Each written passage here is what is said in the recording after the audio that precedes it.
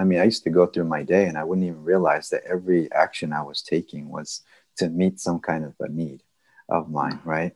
And needs are beautiful, they're universal. We all have them. So it's incredible that, we're trying to meet a need. And even when we do something we regret, to be able to step back and say, okay, I don't like what I did, but there was a need that I was advocating for. What was that? Because that's beautiful. So I can actually be compassionate with myself instead of beating myself up, by connecting with that need that I have. And then finding a better strategy to meet that need that serves not only myself and that need, but others, right? So that would be the objective. Welcome back to Shelf Life. We are truly grateful for each and every single one of you that comes back week after week as we embark on this journey to listen, explore, and expand our lens of perception. In honor of Martin Luther King Day and Martin Luther King's philosophies of nonviolence, I am extremely excited to introduce our first ever guest and author to Shelf Life. He will, without a doubt, shift and alter our perceptions for the better, I believe. He is a co-founder of Life Enriching Communication and a certified trainer with the Center for Nonviolent Communication. He has facilitated nonviolent communication workshops, trainings, and programs with individuals, families, parents, and organizations, and worked in domestic violence field for over 18 years. He dedicated his studies in journalism and Bible and theology, and he spends his free time as an avid nonprofit volunteer with over 20 years of experience. He shares his wisdom on a blog called Harmony of the Heart, and please welcome the author to the newly released captivating book, Principles and Practices of Nonviolence, 30 Meditations for Practicing Compassion. Welcome, Eddie Zacapa.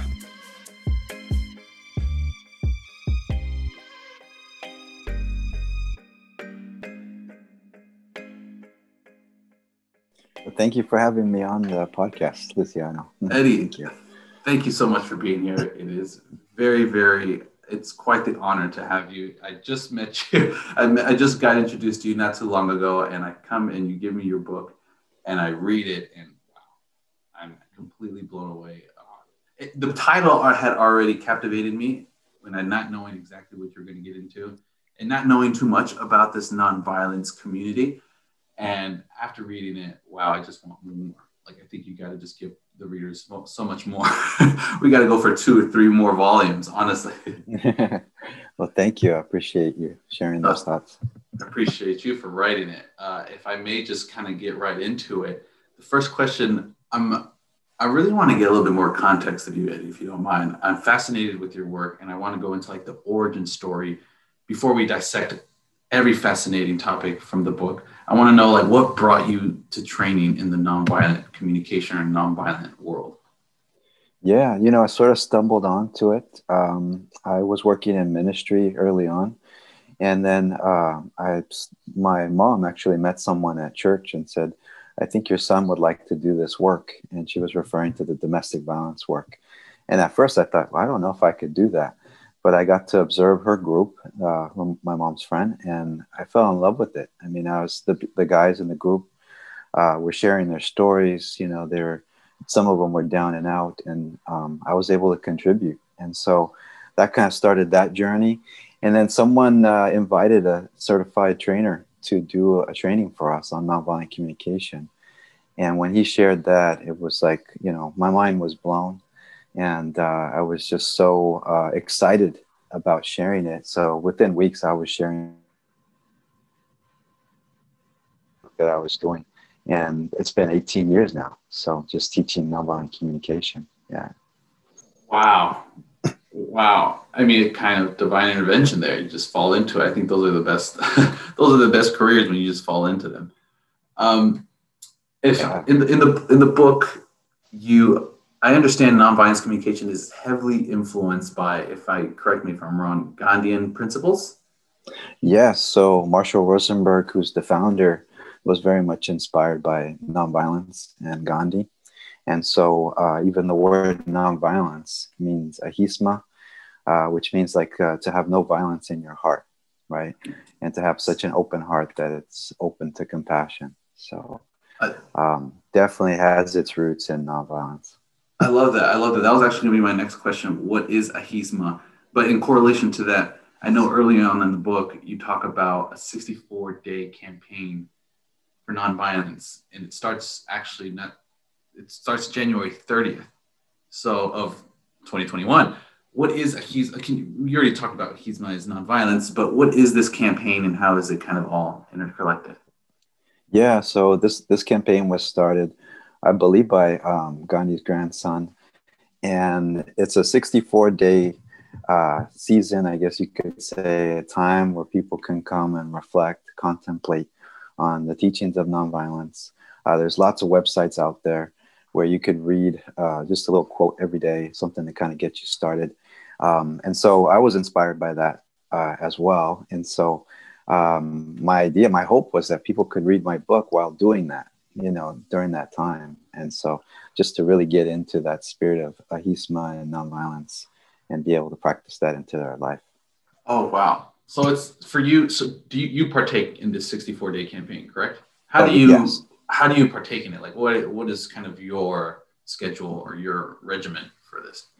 Right. So I do, there is like if you look it up, there's definitely something you can read every day. So I do that. And then I journal, and I'll meditate and pray throughout the day on that. And then, try to do something each day where I'm actually doing something in regards to practicing nonviolence or compassion. Right. And for any of the listeners that are thinking like, what is like an actionable result from practicing something that's nonviolent? Read the book. You give awesome descriptions, practices and practical ones, pragmatic ones, where you can sit there after you read a chapter. There's a practice at the end that gives you contemplative ideas to say, oh, I should actually write this down, reflect on it, and then take action on it. So when you say do something actionable with nonviolence, I think you describe it perfectly in the practices. So for the listeners, you got to read the book and get to those practice sections and understand, there is actionable things that you can do that result into nonviolence communication, right? Yeah, perfect. Definitely. Okay. Just making sure I had it on target. So you mentioned Marshall Rosenberg, right? Yes. He is the founder of the Center for Nonviolence Communication, correct? Did you ever have a chance to meet him, or what is his influence and what has his influence done onto you, and how do you kind of carry his legacy? Because I know he passed. Yeah, so I did have an opportunity to meet him. I got to attend a few of his workshops when he was in Oakland, and actually got to spend 10 days with him in an intensive, which was really sweet. That was something I'll never forget, and got to share a little bit with him of the work I was doing. And he clapped and was very proud of the work I was doing. So that was a really special moment, but definitely a mentor of mine and someone that I really esteem. Yeah. Oh my gosh. Yeah, that seems amazing. Do you know, can you give us a quick memory maybe of him, that kind of a lesson or anything that he taught? Because his influence is heavily illustrated in the book. And I had to go and search on him because I thought some of his sayings and teachings and quotes that you put in the book were so resounding and so phenomenal. I thought, okay, wait, who is this man? And even Deepak Chopra mentions him and talks about him at the end when you mentioned it. So I said, okay, I got to do my research. Mm-hmm. Would you have any? Yeah, definitely. Well, I remember, I was in a workshop with him, and I was just learning. I was just in the beginning, right? And so he was talking about good and evil in this workshop. And I just couldn't wrap my head around it. I was like, so are you saying there's no good and evil? Because he's encouraging people not to think in those terms, black and white, and who's right, who's wrong. And so I thought I was going to catch him there. That question. There's no way he's going to say there's no good and no evil. Follow along. And so then he just stunned me. He's just like, no, I do believe in good and evil. I just define it differently. And so he said, I see good as that which serves life, and evil as that which doesn't serve life. Can I ask you, that helps me so that I don't you get caught up believe in judgment now and we're talking thinking of people as good or bad. capitalism. And that then leads to What's create your a story take that on creates how like the an world enemy is image. And I structured was just like blown for away when you said products that. It just kind of all and made commerce sense and things of right that there. nature? So I just What remember would you that. kind of And, give I was really as impressed with a how tad or like advice for the corporations in taking this type of mentality and ideology?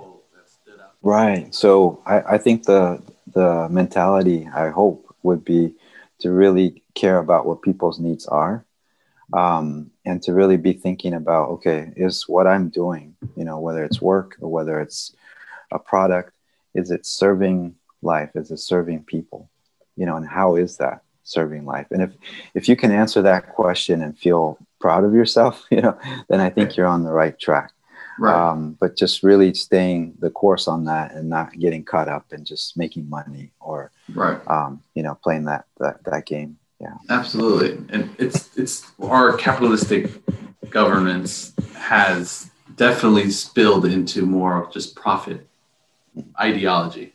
Think of like, how does someone, it's difficult. I mean, this is besides the conversation, but like people in like the cigarette industry, when they're definitely driving in profit and they know maybe their product does not serve life. And like that's the inner conflict right there. It's mind-boggling. But one of your next sections, one of the areas of the book here that really stood out to me as well was the relaxed presence. I thought that really it really pulled me in the direction of understanding, because this is my personality, I think, habit is attempting to lend an ear, but I immediately respond with, oh, I got the perfect advice for you. Like, here you go. Like, don't even finish what you're going to say. I got it. Like, let me just serve it to you because that's going to cure all your problems. And I have perpetually behaved that way. And I know it hasn't led to many enlightenment conversations. So can you expand on what's relaxed presence? Because I know it was from Miki Kashtan, right? The co-founder of Bay Area Nonviolent Communication. Yeah. So So when I'm thinking about relaxed presence, I'm thinking about just really being fully present for somebody else. So not thinking about what the Giants game is, that's going on, not thinking about the laundry I have to do, but just really being focused entirely on what that person might be experiencing.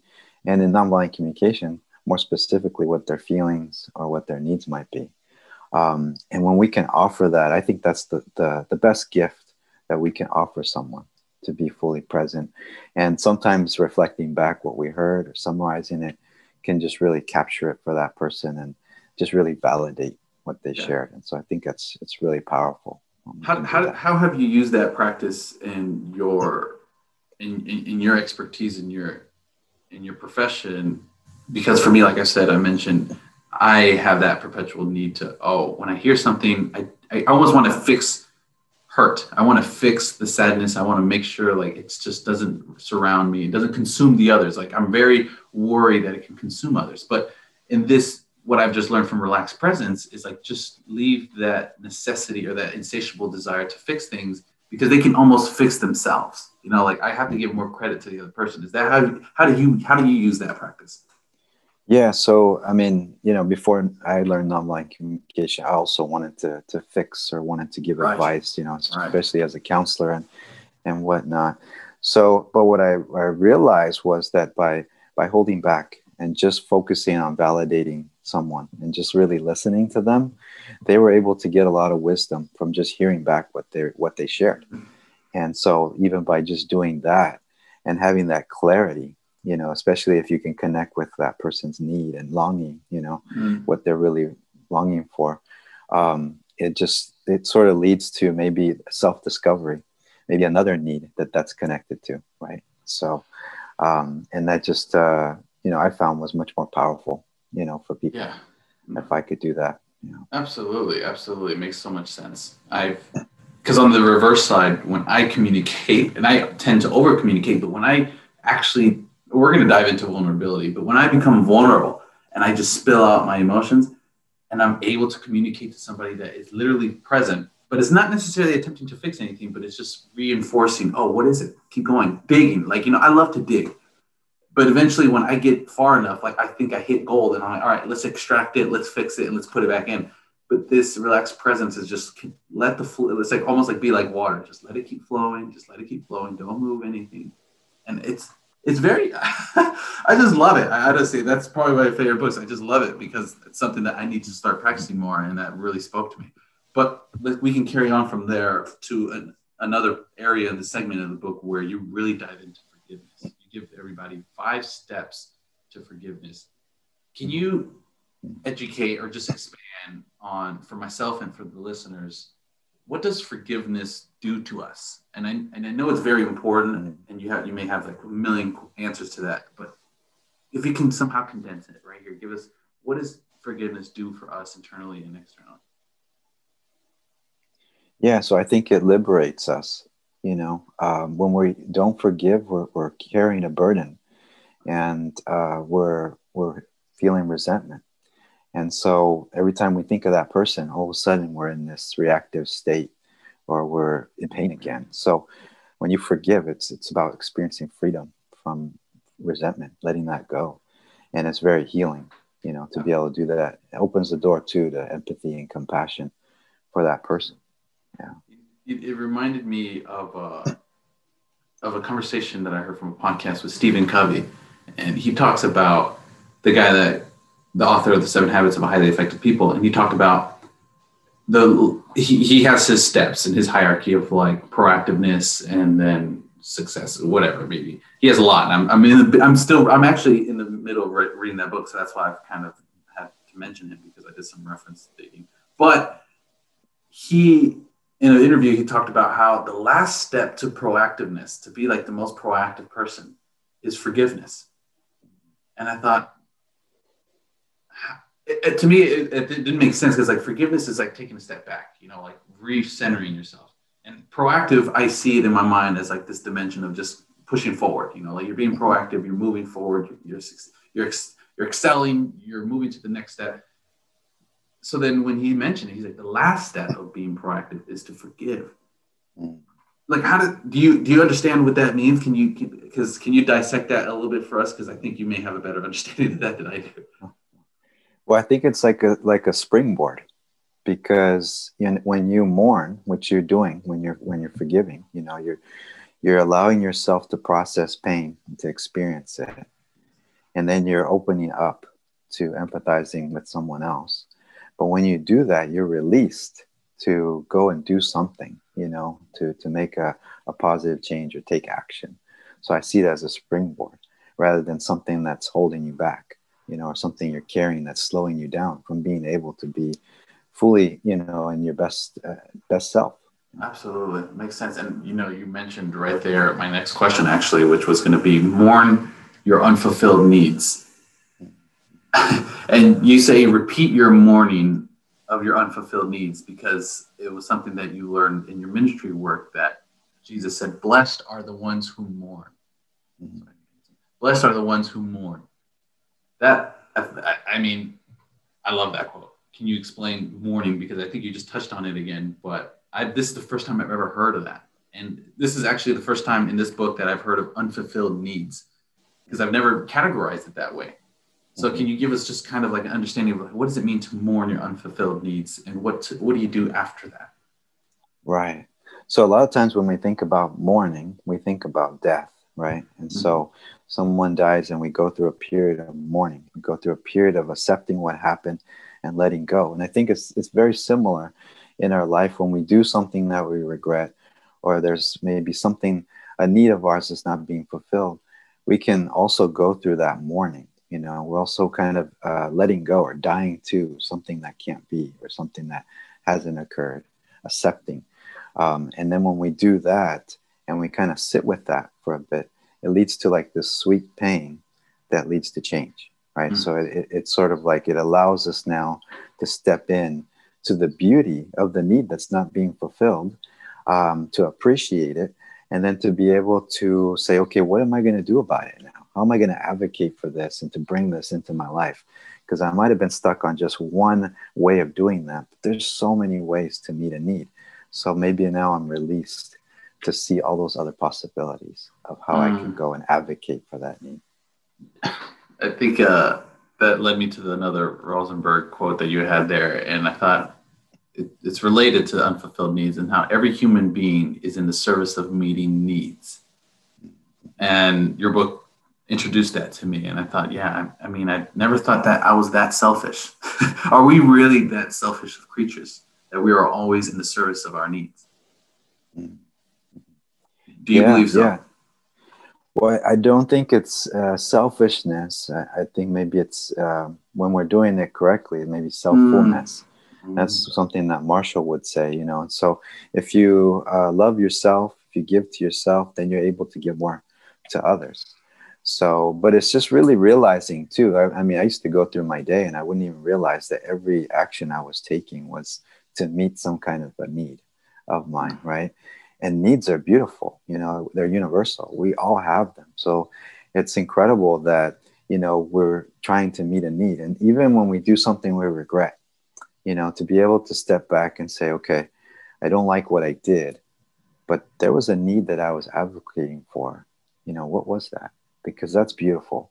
So I can actually be compassionate with myself instead of beating myself up, you know, by connecting with that need that I have.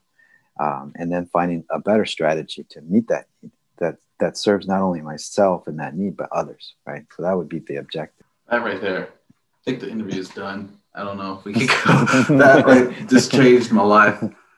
And the topic that I kind of wanted some better clarification was giraffe language. You mentioned it in the book. What is giraffe language?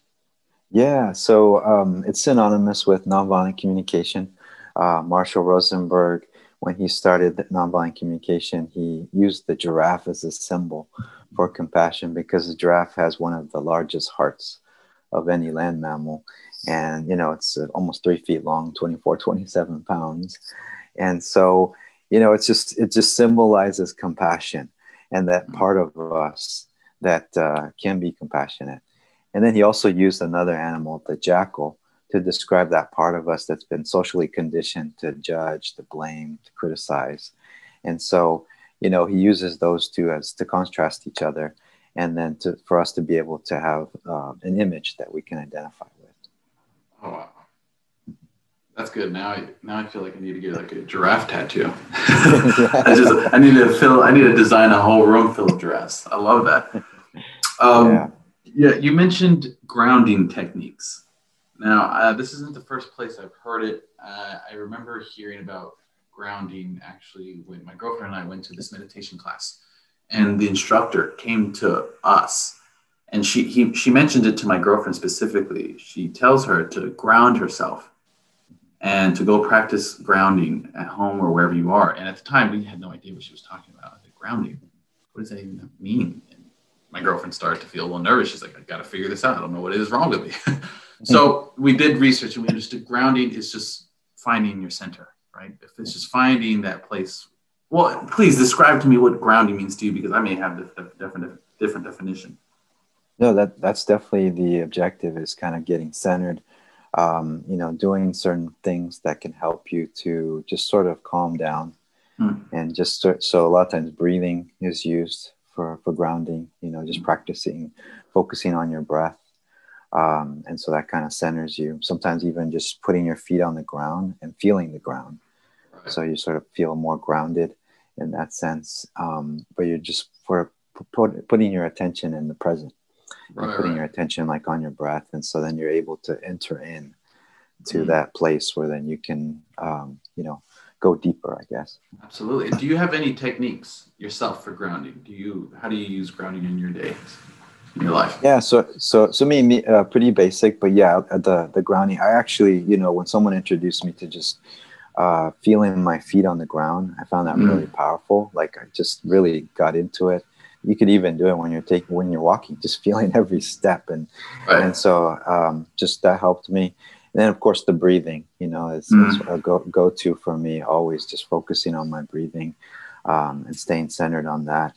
That just helps me like really reset and calm down, especially in situations where I'm stressed or I feel like I might be reactive. The breathing is definitely a go-to. Yeah, my mother actually she discovered grounding.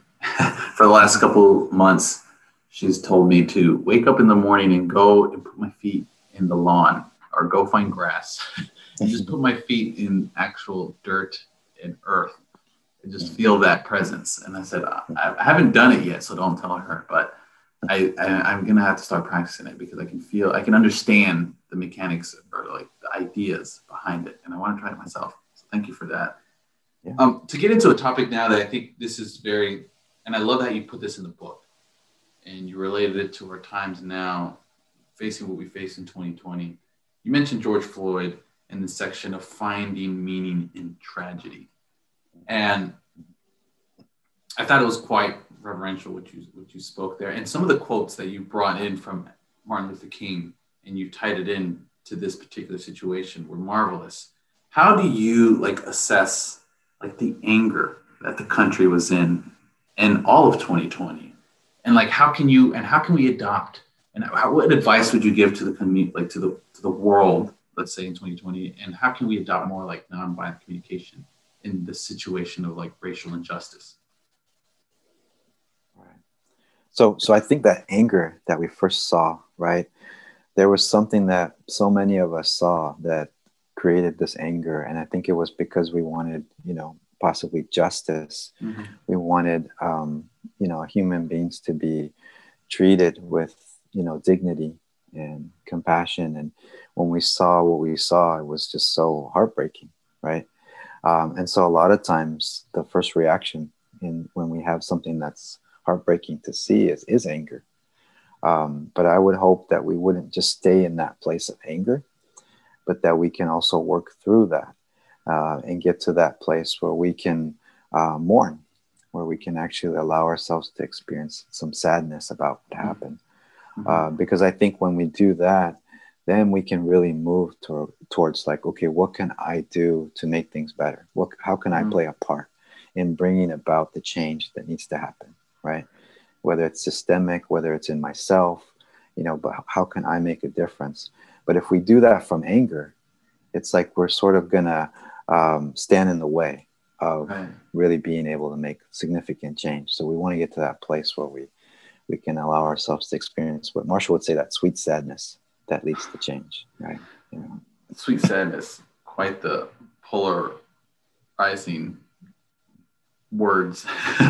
The juxtaposition between sweet and sadness, it's quite marvelous. But I mean, I mentioned that because I even participated in some of the protests, and watching people there, I couldn't help but realize like there's some people were just so angry.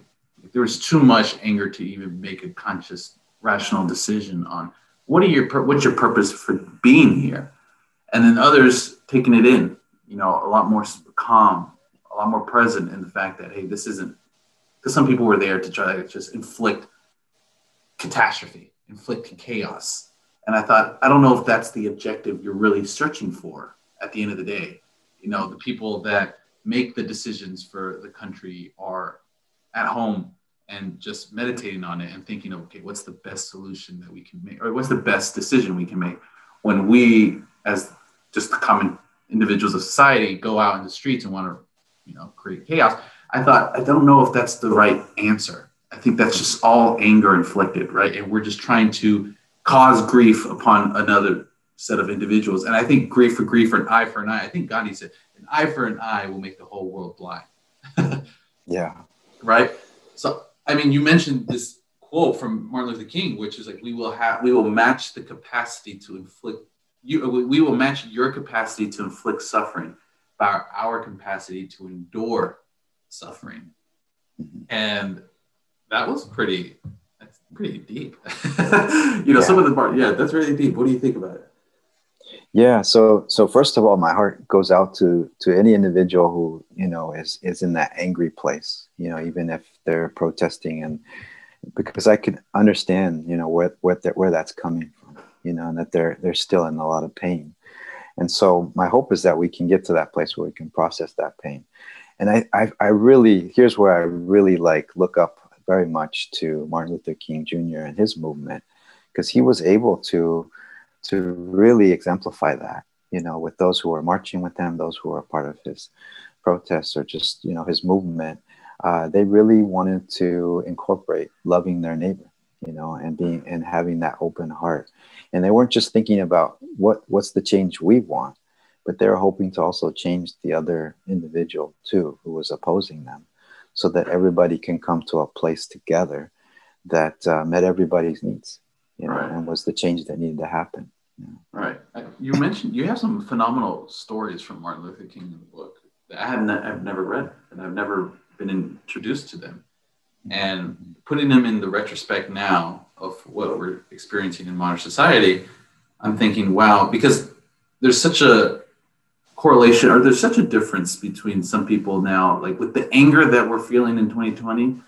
It just so happens that I see more people taking an ear and listening a lot to, and there's no difference between who's wrong and right. I have no ties to either one, but a lot of Malcolm X has become into the forefront because of the anger that we feel from the injustice for hundreds of years. And now we start to dig into like the corporation side of it and people not getting the seats that they deserve in the representation.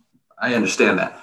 However, the stories that you present from Martin Luther King, and being able to literally read that and just reference this last year of how I was feeling, of how I'm like indulging this information from the media, from the riots, from the chaos, from whatever it was, I think, wow, like Martin Luther King's point or his message is that I'm going to love you so hard that I'm going to really dig you out of your hate, right? And like, I'm going to combat you with so much admiration that eventually you'll fold.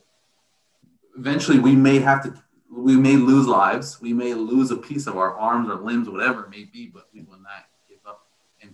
And I mean, that's Gandhi's sacrifice, right? Gandhi didn't eat for how long? I don't know his story too well, but I know he was almost killing himself for the sake of love. Mm-hmm. We can get into this topic here because this is where I also felt very connected to.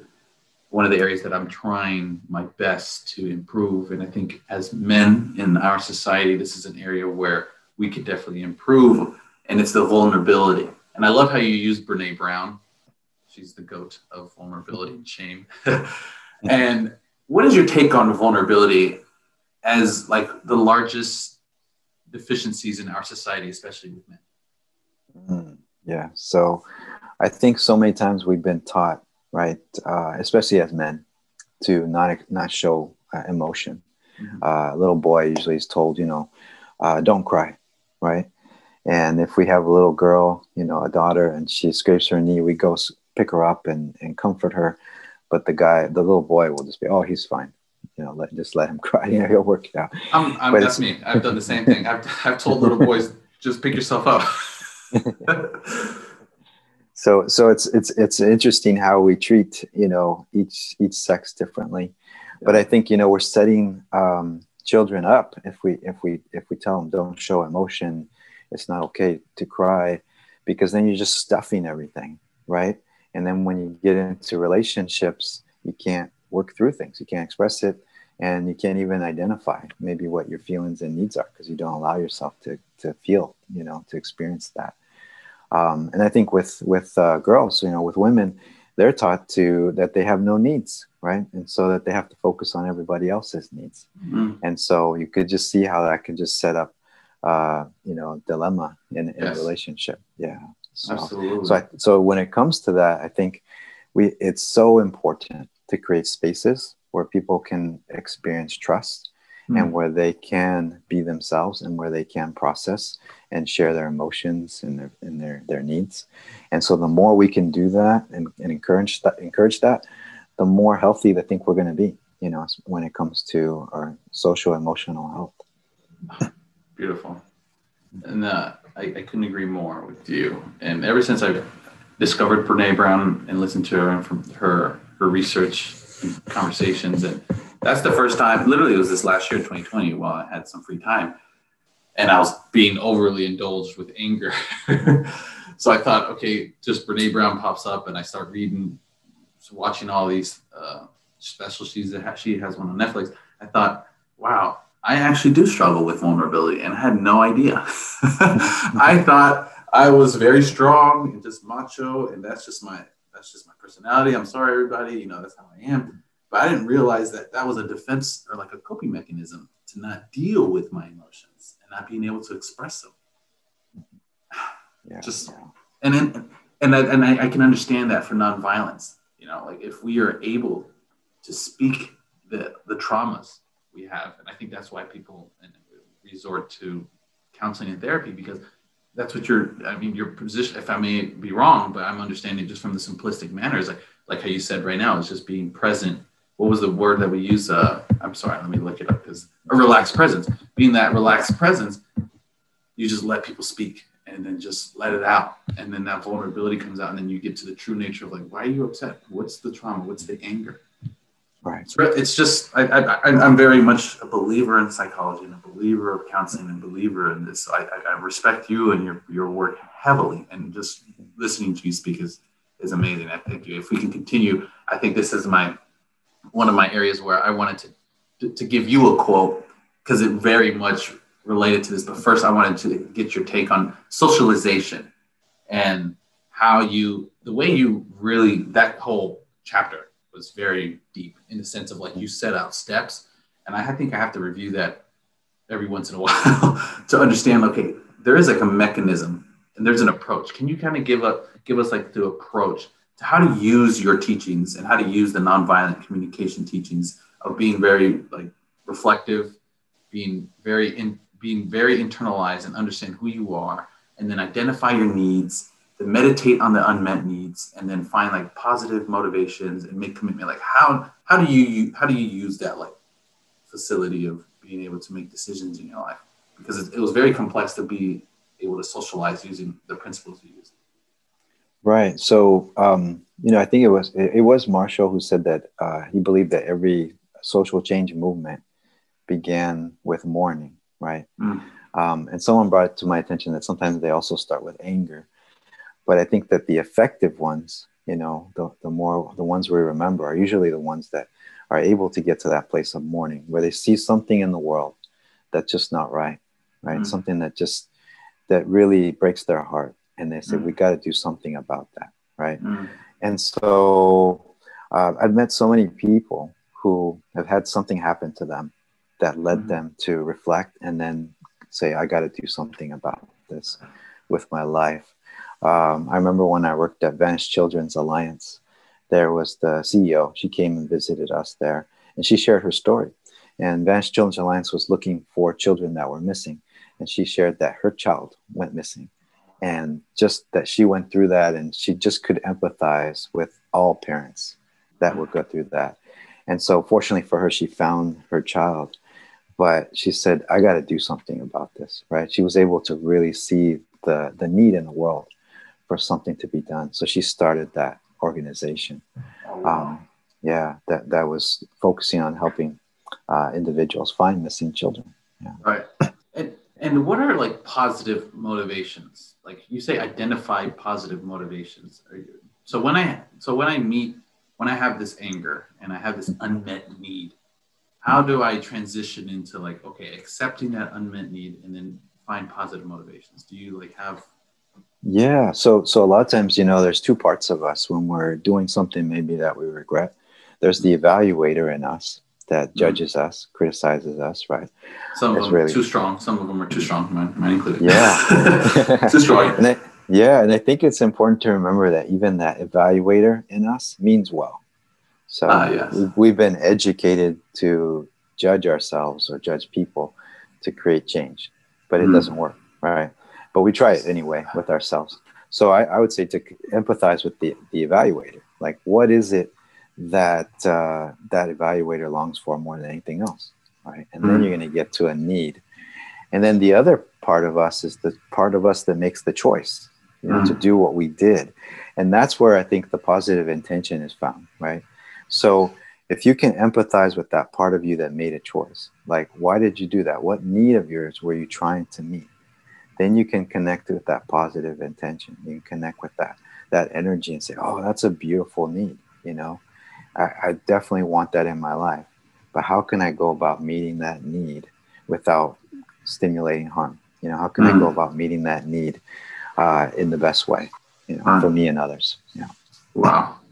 And when I read the socialization section, it reminded me of a quote, and I wanted to give it to you because it really resembles exactly everything that you were speaking on in that particular chapter about being your real self, like finding who you really are and sticking to it.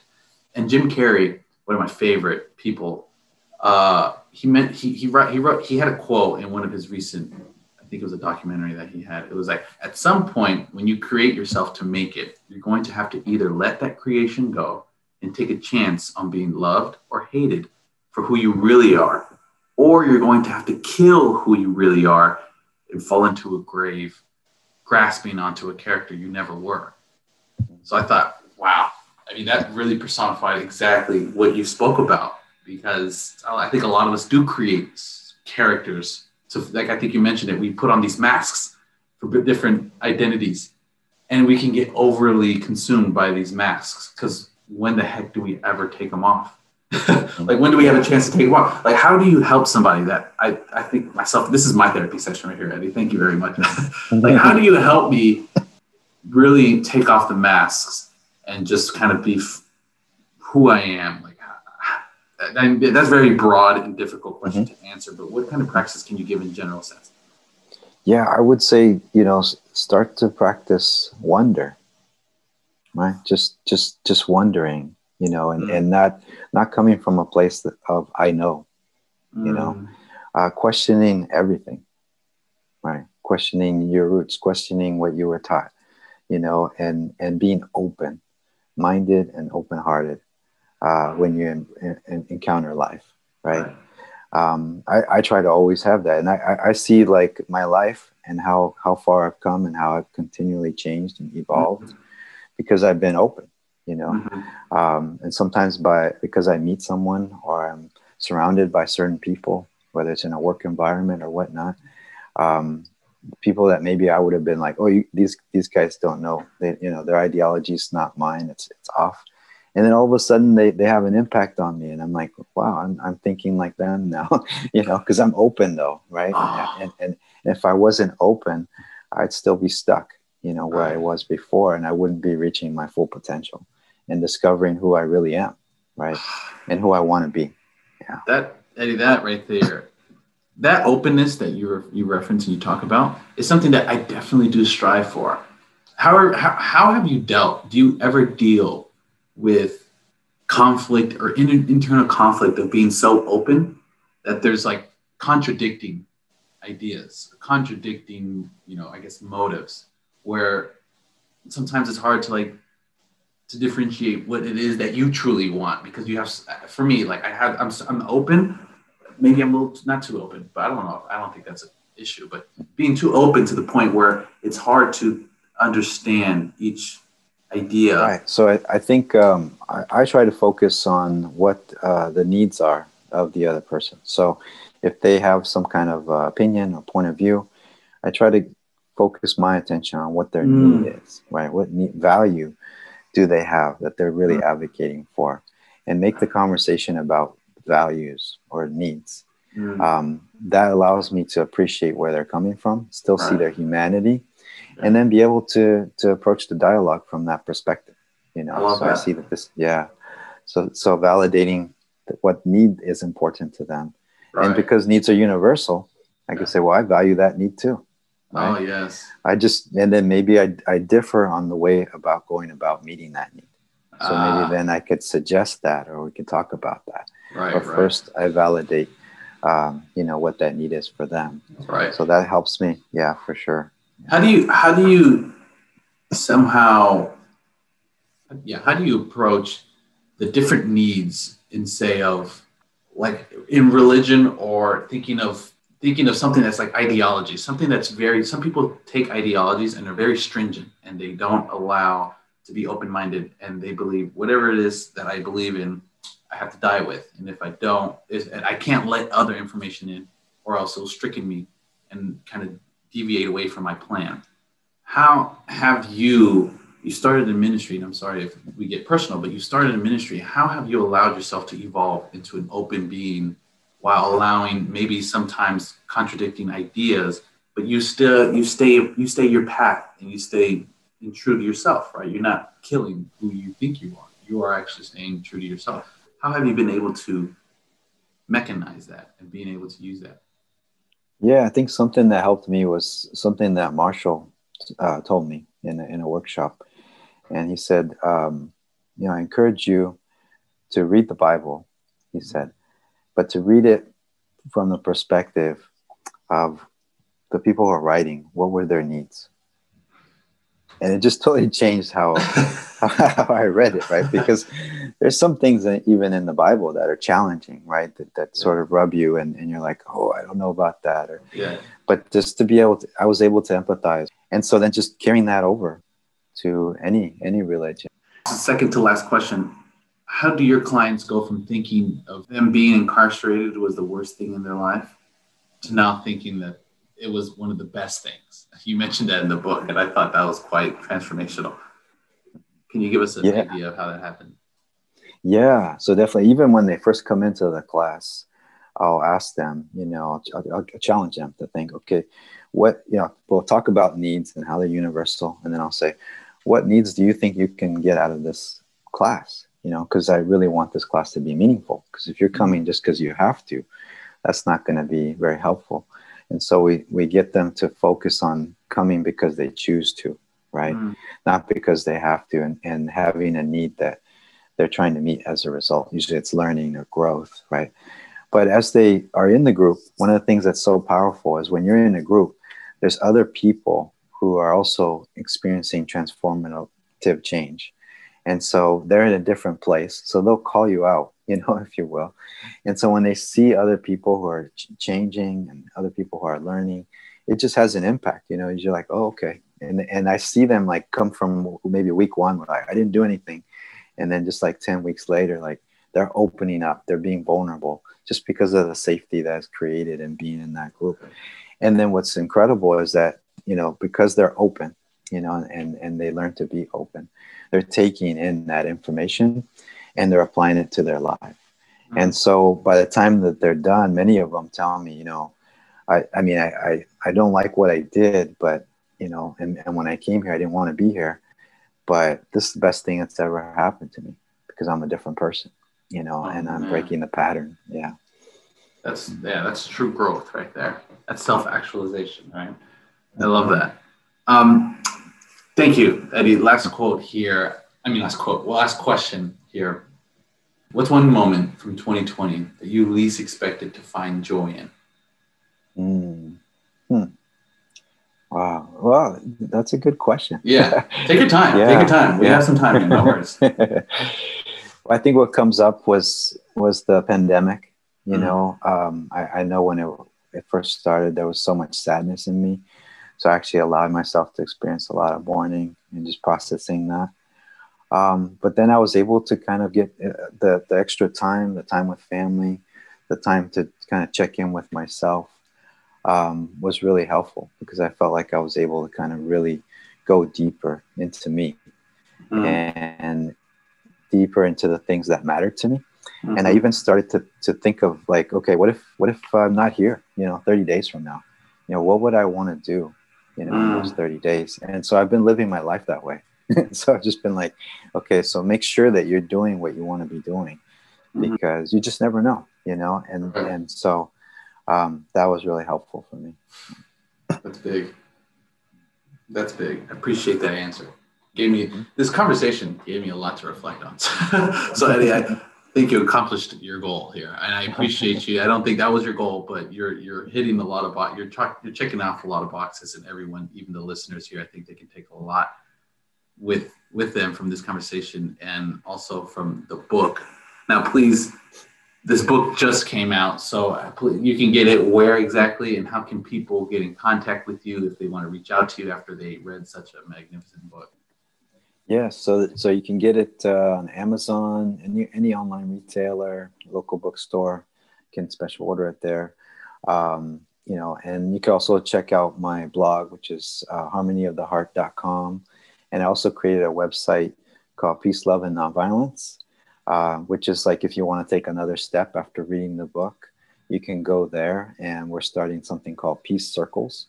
So we're encouraging 3 to 4 people to gather in a circle, whether through Zoom or in person, probably more like Zoom now, but and to just ask each other some questions that help you to focus on nonviolence and to practice nonviolence in your life. So. Oh, wow. I need to join those circles. That's amazing. Well, Eddie, I appreciate you being the warrior that you are. You definitely are making a difference, and little by little, you're people by people. You're doing it, and I appreciate you for being that person in our lives, and being able to meet you and have this conversation was a true blessing. So thank you very much. Well, thank you so much. I really appreciate it. I appreciate being on the show, and I like what you're doing as well. So just keep doing what you're doing. Thank you, Eddie. I appreciate that. It means the world to you, from you for sure. Thank you. It means a lot.